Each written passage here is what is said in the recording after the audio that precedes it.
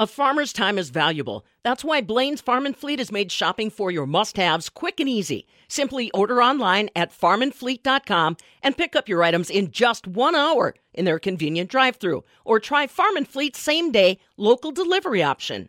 Wisconsin-based Organic Valley has announced that it will be the first major dairy brand to achieve carbon-neutral farming without relying on any offsets. And this means they're working to make their dairy supply chain carbon-neutral instead of buying carbon credits. I'm Stephanie Hoff for the Midwest Farm Report, and here to break down the how and why is Nicole Rakowicz, Director of Sustainability at Organic Valley. So we set a goal last year to be carbon-neutral from farm to retail dock by the year 2050. And so really that includes, everything that happens throughout our supply chain to get our products to market. And so since that time, we've been strategizing on different, programs and strategies to get there. And the one that we landed on is this concept of carbon insetting. So it's really can be thought of as the opposite of carbon offsets.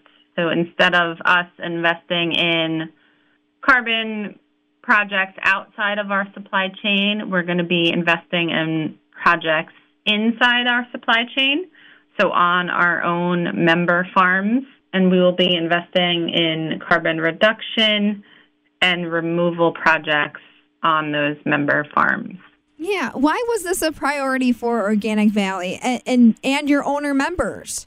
Well, we felt like it was a more authentic path for us. I think it really, a big part of it is because we are a cooperative, we're owned by our members, and so we really think very deeply about, how can we sustain our own member farms, right, for the future and keep small family farms farming. Our farmers do have interest in doing these projects, and so carbon insetting is just really a mechanism for us to track that carbon and apply it to our greenhouse gas inventory. The other thing is there's a lot of sort of interest in carbon markets in the ag industry, right? It's kind of like a hot topic now of probably have heard of these different carbon markets popping up. And so we wanted to be that carbon market for our farmers,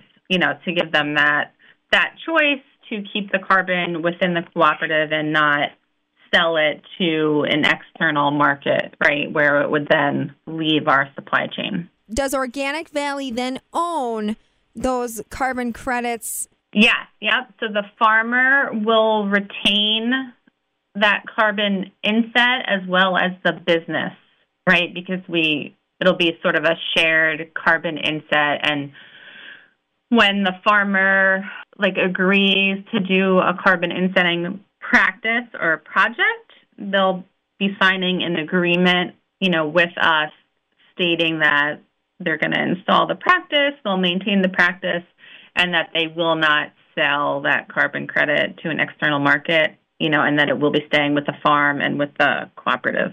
What's the benefit to the farm financially for doing carbon inset with Organic Valley? So we are paying fair market price per ton of carbon. So there will be those dollars flowing to the farm. So there will be that that revenue going to the farm. But I would say in general, right, when a farm signs up for a carbon project, whether it's through our carbon insetting or through an external carbon market, they in general need to be doing a new practice, right?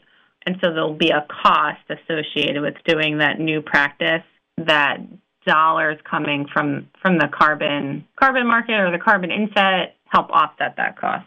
Then how is Organic Valley then bringing in the revenue to support this new goal? So right now we are budgeting it as part of our operating expenses. We have applied for the USDA Climate Smart Commodities grant, and if we are successful in receiving that grant, it will help pay for all the technical assistance that our farmers will need to plan and design these new practices, as well as the monitoring and verification of that carbon over time. And this is a pretty unique goal. You claim that you will be the first major dairy brand to achieve this carbon neutral farming without relying on offsets. So you're kind of forging a new path. I guess, what is that experience like for Organic Valley and for you directing sustainability? So there's a lot of learning because we are making sure that we're building a robust, scientifically sound program. Essentially what we're doing is we're building our internal program, but we're using the best available science and trying to follow those existing carbon protocols where they exist and where they don't, which we may have to augment a little, and then where they don't exist, we may have to sort of build our own from scratch. So there definitely for sure is a lot of learning, and we are hoping to get our program validated by a third party.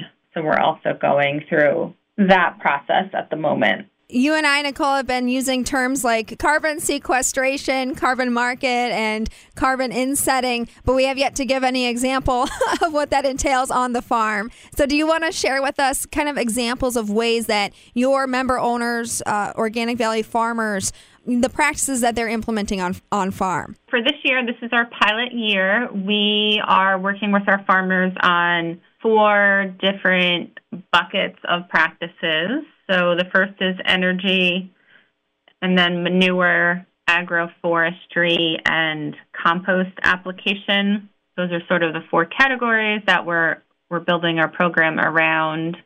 So more specifically, one example would be under agroforestry, right? So that's essentially planting trees on farm. We have a lot of our farmers interested in agroforestry practice called silvopasture, which is, planting trees in and amongst your pasture. And that has many benefits in addition to the carbon, right? A lot of our farmers are interested in it in order to provide shade for the cattle. As we have more and more, hot days, shade is becoming of more interest, providing additional shade out there. Solar energy is another one under the energy bucket. Manure, we have a handful of farms doing solid liquid manure separation and also composting of manure. And now, Nicole, I want to ask more about that timeline. Your goal for carbon neutral farming is 2050, and this year's the pilot year, as you said.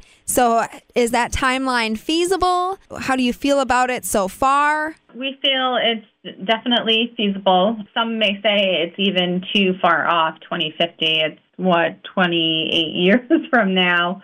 But we set that goal aligning with the U.S. dairy industry. I think they have a goal to be net zero by 2050. And we felt, with the practices that are viable right now on farm and sort of the pace that our farmers would need to install them, that this is feasible, right? We could be carbon neutral tomorrow if we went out and bought carbon offsets outside of our supply chain, but we've not chosen that path. So we do need the time to sort of build a program and work with our farmers to install these long-lasting practices on farm. Nicole, have you been able to assess yet where you're at already? Your Organic Valley farmers, is what they're already doing on farm. Have you been able to assess that and how that fits into the goal? We have.